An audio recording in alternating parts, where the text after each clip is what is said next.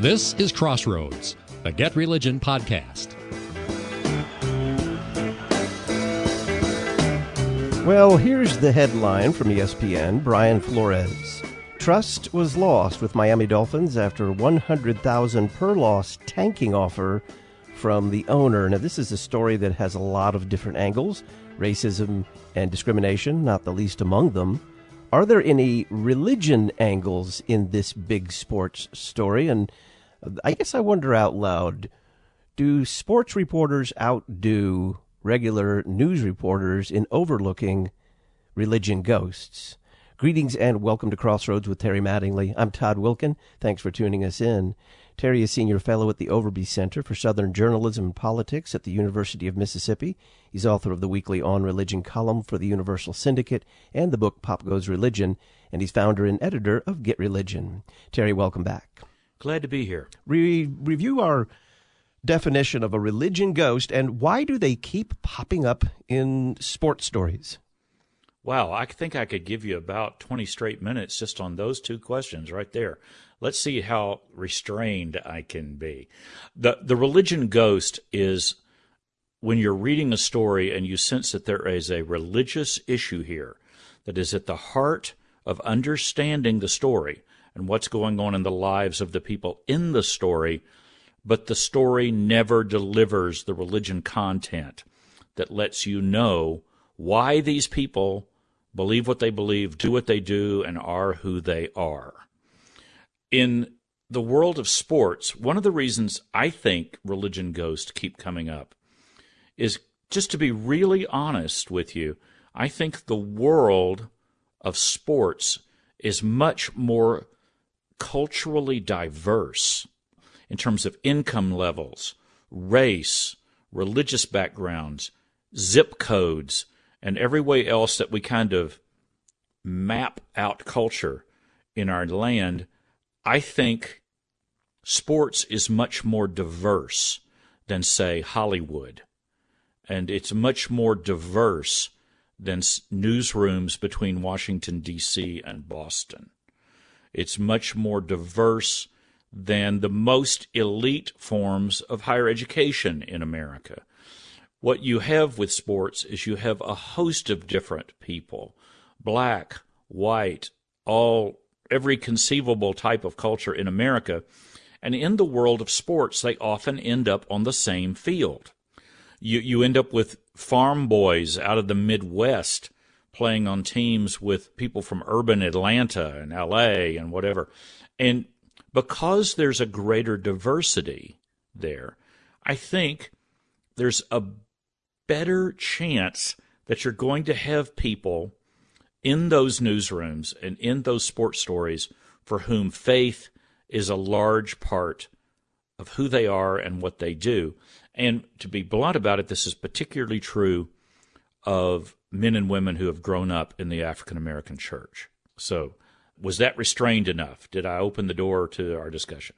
Yes. A question, kind of a preliminary question before we get into the meat of the Brian Flores story. Yeah. Which do you think is more haunted with these religious ghosts, straight news or sports news? Well, once again, I think sports is more culturally diverse than some of the straight news that we get, which tends to be dominated by Hollywood and politics. I think the world of sports is more culturally, religiously, economic levels, every other way we would do class, issues of class, that the world of sports is more diverse than, say, the people that Washington, D.C. reporters encounter day after day, or people who cover Wall Street in New York encounter day after day, or people who cover Hollywood encounter day after day.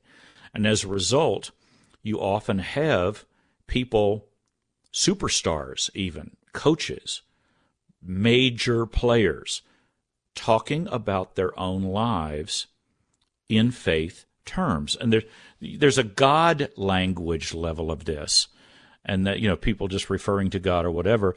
But then the cases I'm really interested in is when you have major media stories about someone like Cooper Kupp is the hot example right now, going into the Super Bowl, the superstar overachieving wide receiver for the Los Angeles Rams, and someone that in every single story you read about him and his wife, I believe her name is Anna, you read about their selflessness and their giving and how they got married so young because of their love for each other as sweethearts. And then you hear all this, and then when they describe their lives in terms of faith, family, God, a calling.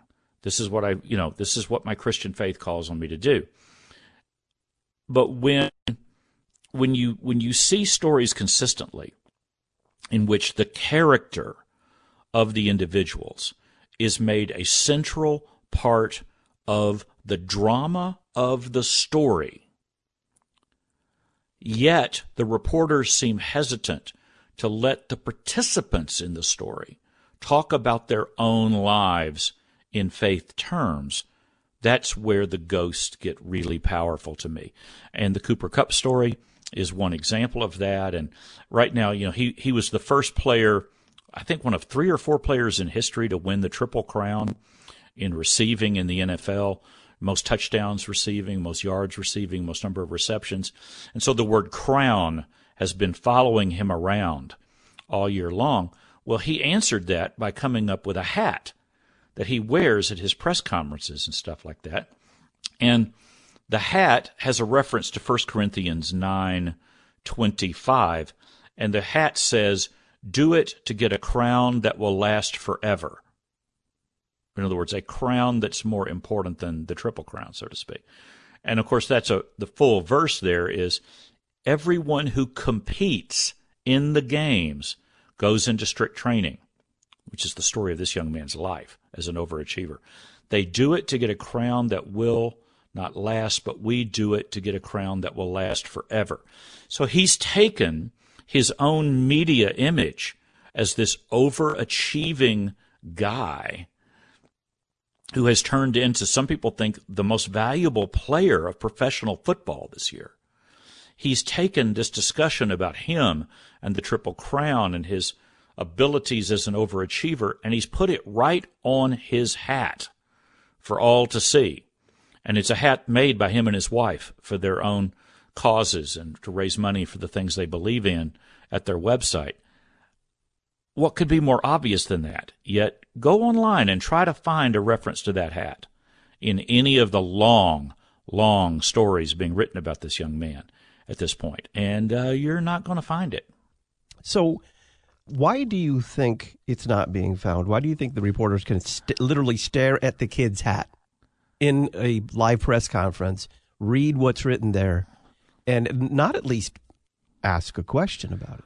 Well, you mean like the Bible verses on the side of Steph Curry's shoes, which cost him his deal with Nike, apparently, which is a rather big story, but, the scripture part didn't play much of a role in that. Or, when Kevin Durant, you and I have talked about this one before, it's one of my all-time favorites. When Kevin Durant went to the Golden State Warriors and everybody was talking about how 4 members of the team walked in, Thompson, Curry, Iguodala, and I forget who the other one was. They walked in and met with Kevin Durant, and he walks out 10 minutes later and says, "I'm going to Golden State," even though it was less money, even though he was offered more in other ways by different teams. And like ESPN didn't mention until like 40 inches in the story, oh, by the way, those 4 guys had a prayer group and Bible study together when they played on the national team for Team USA. Like, oh, maybe that has something to do with their friendship. Maybe that has something to do with why he wants to be with those 3 other guys. Fascinating stuff. Why do they avoid this? Well, once again, I think that sports is more culturally diverse than the journalists who are covering them. And in many cases, especially if you're dealing with a conservative Christian, I think it freaks reporters out to be covering some of these people. At which point I can just give you 2 words: Tim Tebow. And one of the things you heard over and over when, yes, he had trouble with his throwing mechanism, but he was a leader and he brought people together and all this other stuff. But he was controversial to the NFL because this is a guy that would not hide his faith. This is a guy who didn't seem capable of hiding his faith. And when people talked about, well, we gave him another chance to stay in the NFL, but we didn't, one of the phrases you heard over and over, we knew that if we had him on our team, it would create a media circus. Well, why would it create a media circus? Is that because of Tebow himself, or is that because of the response of media to Tim Tebow in many cases? So to me, Tim Tebow is an all-time example of this syndrome, except in his case, it wasn't a ghost. It was more like Godzilla, King Kong, and Tim Tebow's faith. They were about the same size in the eyes of many reporters. One of the most interesting people I ever had a chance to interview on this topic was the late Tom Landry. And Tom Landry was very well known, of course, as NFL superstar, as a coach, one of the most important coaches in the history of the National Football League. But Tom Landry once told me, he said that he thinks it's interesting that so many people think that faith is so controversial, that people are praying for God to let them win football games. He says, but when you meet the really serious religious believers in NFL locker rooms, this isn't what they believe. They're praying that God will help them to do their best. They're praying that nobody gets injured. They're praying for the faith to understand what's going on in their lives. He says, Roger Staubach isn't out there praying that the other team drops the ball, like God hit them with lightning. When you're dealing with someone whose faith is at that level, it's at another level. They're expressing themselves in different ways. And this brings us to some of the other stories that are big right now in the NFL. Well, I wanted to stay with Kupp one more question here, and that has to do with a lengthy feature that promisingly was titled The Making of Cooper Kupp, Los Angeles Rams receiver. When they got to what made him up, they kind of sidestepped some significant facts. And it was obvious that his marriage was a big part of it. And the story was almost as much about his wife and their relationship, yet it never seemed to really punch through like, well, maybe there were religious reasons they got married so young. Maybe there's religious reasons. There was a wonderful part. I forget if it's in that story, but it's in one of the big profiles of Kupp, that there was this thing that in college, he went to a small school, Eastern Washington, I believe it was, and he didn't get offers from the big schools that he wanted to go to. But once he got to the school, he really dove all in. And it mentioned that his wife used to make goodie bags for him to put in the lockers of all of his teammates on his college squad. And it mentioned that they would contain cookies, and then it just said, and passages written out by so-and-so, so-and-so. And I was thinking, any chance that that's Bible passages? I mean, is he like writing out pieces of the playbook or, The Prophet by Gibran or whatever? I mean, what is he writing passages from? Beatles lyrics, No, it's probably Bible verses that the two of them are writing and putting in there with the cookies and the other stuff to hand out to his teammates. Why can't you admit that that's what they did? That was one of the things that endeared them to his teammates and endeared her to his teammates more than a girlfriend, his wife. They're helping people out in the locker room. Why do journalists have such a hard time facing these issues in the lives of these players? I just think they don't get it.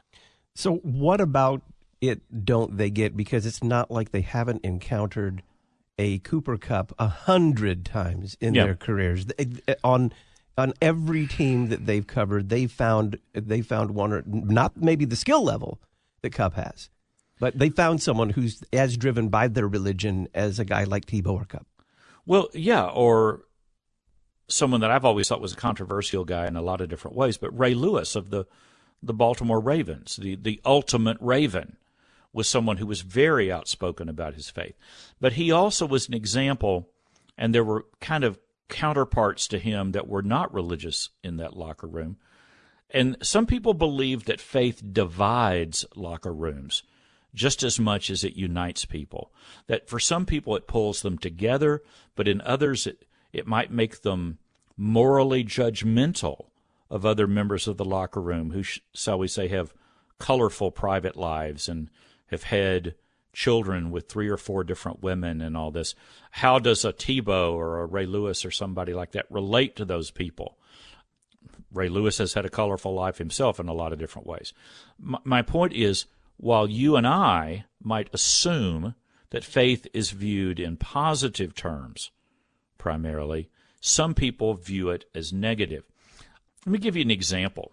Before the story blew up with Brian Flores, there was a piece that ran the other day at The Athletic, which is one of my favorite publications, even though it's been purchased now by the New York Times, and it concerned one of my 2 or 3 biggest sports heroes in my life, someone that I briefly knew at Baylor University, and that man's name is Michael Singletary, Samurai Mike of the Chicago Bears, and first ballot Hall of Famer. And this whole story, one of the things was, why hasn't Mike Singletary gotten another chance to be an NFL head coach? What did he learn from his failure the first time, etc.? Well, there is no reference in this to the fact that Mike Singletary is an extremely outspoken and articulate Christian, very strong on pro-life issues, sexual morality issues, married man, huge family, and they never get to that. It just says over and over, it talks about this is Mike Singletary, this is who he is, this is who he is. But listen to this passage in the story and see if it rings any bells for you. It's talking about a conflict with the owner and the leader, of San Francisco when he was the head coach there at the 49ers. 49ers owner John York, CEO Jed York, director of player personnel Ted, I believe it's called Balke, and other executives called Singletary to a meeting. They had a trade in place with the Steelers for Ben Roethlisberger, who had recently been accused of sexual assault. Singletary vetoed the deal. He felt an obligation to Smith, who was their current quarterback, who, by the way, is a strong believer. He also believed he needed to stand for what he had been preaching. I had been telling the team I wanted a team of character, he says. I felt I had to be true to that. But if I could do it again, I'd do it differently. The offense was a consistent problem. He goes on. I think he was sabotaged in a few ways internally, said Takeo Spikes, a 49ers linebacker under Singletary. Some of the conflict he brought on himself. But I enjoyed playing for him because he was a leader of men. His greatest ability is the ability to inspire and motivate.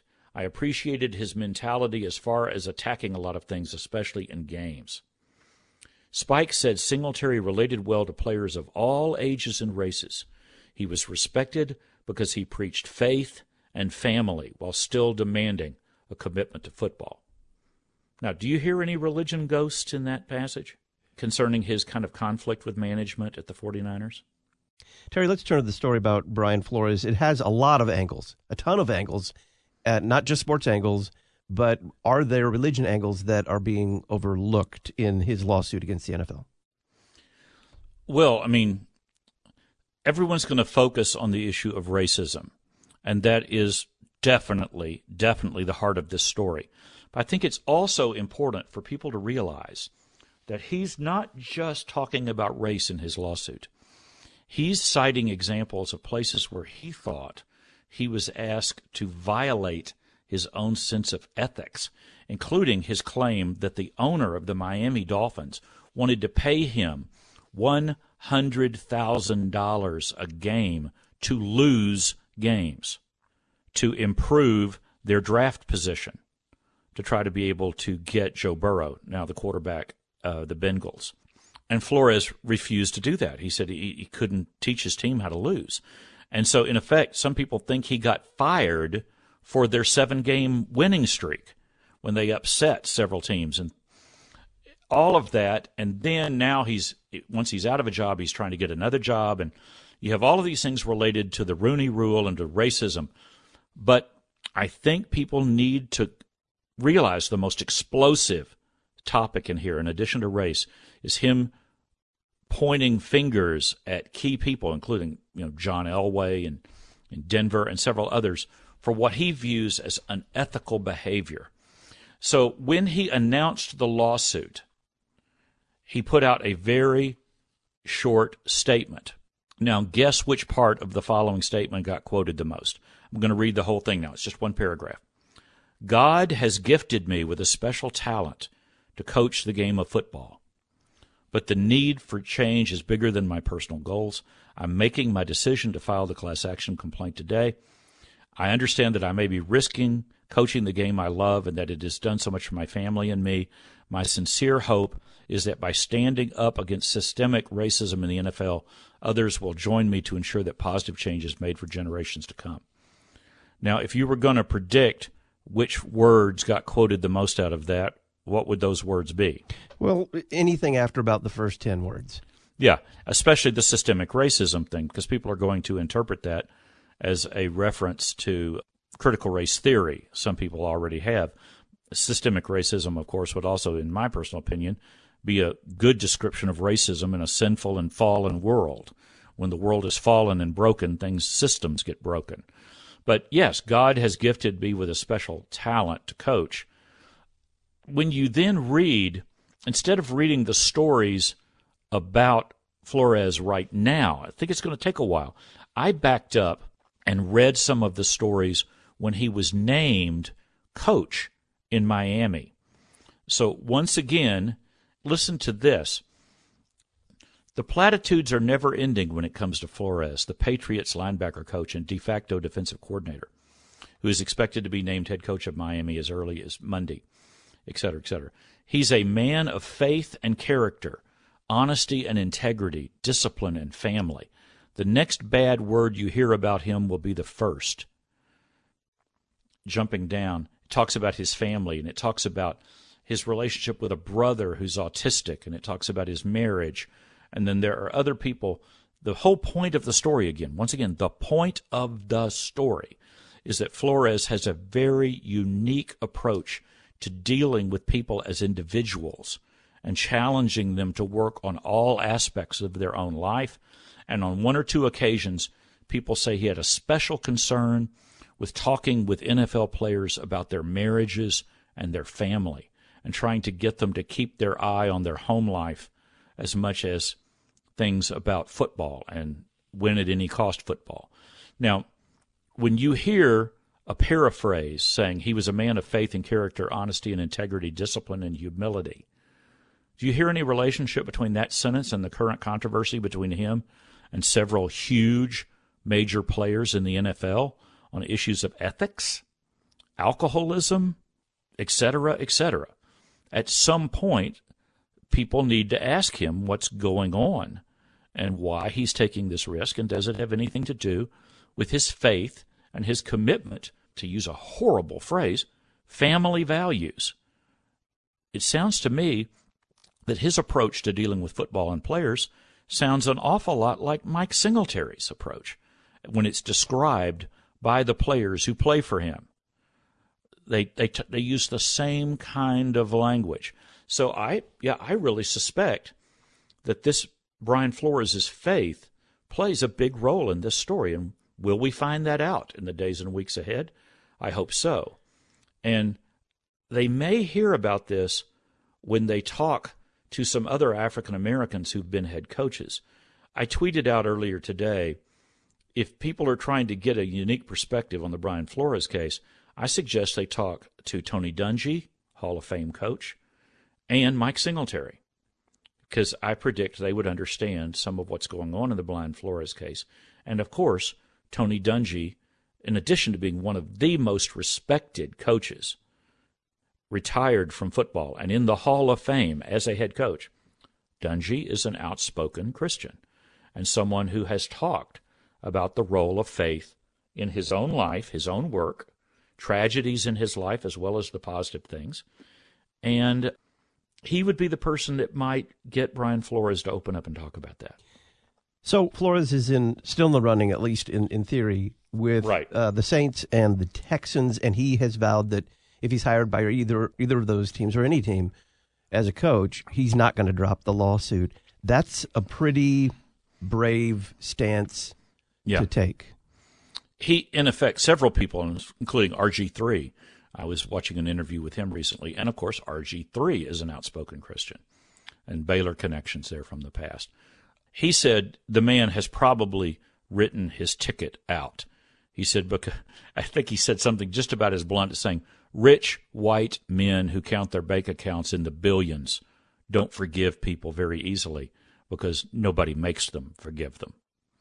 And has he written his way out of coaching in the NFL again? We can hope not. I don't know anything about the ownership situation with the Houston Texans. I just know the franchise is a mess. I know at the heart of it is a quarterback who has said he would like to play for an African-American coach and has a messed up private life and has been accused of all kinds of moral issues and lawsuits and all this other stuff. But some people may remember that specifically he said he wanted to play for Flores, for Brian Flores. It would be a very courageous move right now if the Houston Texans seriously considered naming Brian Flores as their head coach.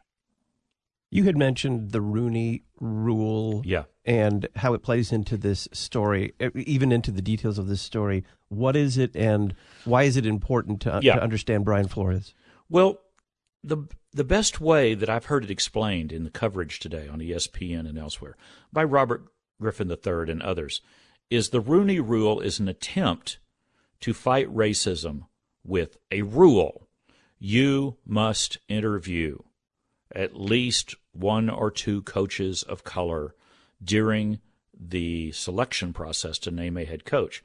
And at the heart of the lawsuit is the fact that Flores says that he received a message from one of his mentors, Belichick, and Belichick accidentally sent the message to Flores instead of to another Belichick disciple who has just been named head coach of the New York Giants, I believe is the team. And Belichick punched the wrong button and sent the email to the wrong person. And he congratulated Flores on being named the head coach of the Giants. Flores hadn't done the interview yet. He was still 3 days away from his interview. And Flores wrote him back and went, Coach, did you mean to send that to me or to this other white coach? Because obviously Belichick was under the impression the Giants had already hired their new head coach, and they were going to do a Rooney Rule interview with Flores just to meet that racial requirement. Well, over and over and over today in coverage of this issue at ESPN and elsewhere, people are using the phrase, you can't change hearts and minds with legal rules. At some point, the culture among NFL owners, they're going to have to be willing to work with men who they might feel uncomfortable with some parts of their lives, might feel uncomfortable with the way they talk or the way they express themselves, and frankly, might feel uncomfortable with the fact that these men might be very powerful leaders of the 70% of the NFL personnel who are black. Well, when I hear statements like that, one of the things I think is maybe that's why they're uncomfortable with Mike Singletary. Maybe that's why they're uncomfortable with Brian Flores. Maybe some of these African-American coaches, religion might be playing a role in their images and their problems with some of these owners, just as much as the color of their skin. It's a possibility. With only a minute here, do you think that a sports reporter is going to ask Brian Flores, is there a relationship between your Christian faith and your NFL lawsuit? That's why I'm hoping that he ends up sitting across a table from Tony Dungy or Robert Griffin III or somebody else who isn't necessarily a reporter, but someone who has come out of locker rooms and out of the culture of the NFL itself. And especially in the case of Tony Dungy, someone with the credibility with NFL leaders to ask that question and be taken seriously when the answer has to do with race, when it has to do with character, when it has to do with ethics, when it has to do with honesty, when it has to do with just truth with a capital T. I think Dungy could ask that question and get it answered. And frankly, I'm hoping that's what happens. Terry Mattingly is Senior Fellow at the Overby Center for Southern Journalism and Politics at the University of Mississippi. He's author of the weekly On Religion column for the Universal Syndicate and the book Pop Goes Religion, and he's founder and editor of Get Religion. Terry, thank you very much. Glad to be here. I'm Todd Wilkin. I'll talk with you next week. Thanks for listening to Crossroads with Terry Mattingly. Crossroads is a production of Get Religion, part of the First Amendment projects at the Overby Center at the University of Mississippi. If you appreciate this podcast, please make a secure, online, tax-deductible donation at getreligion.org.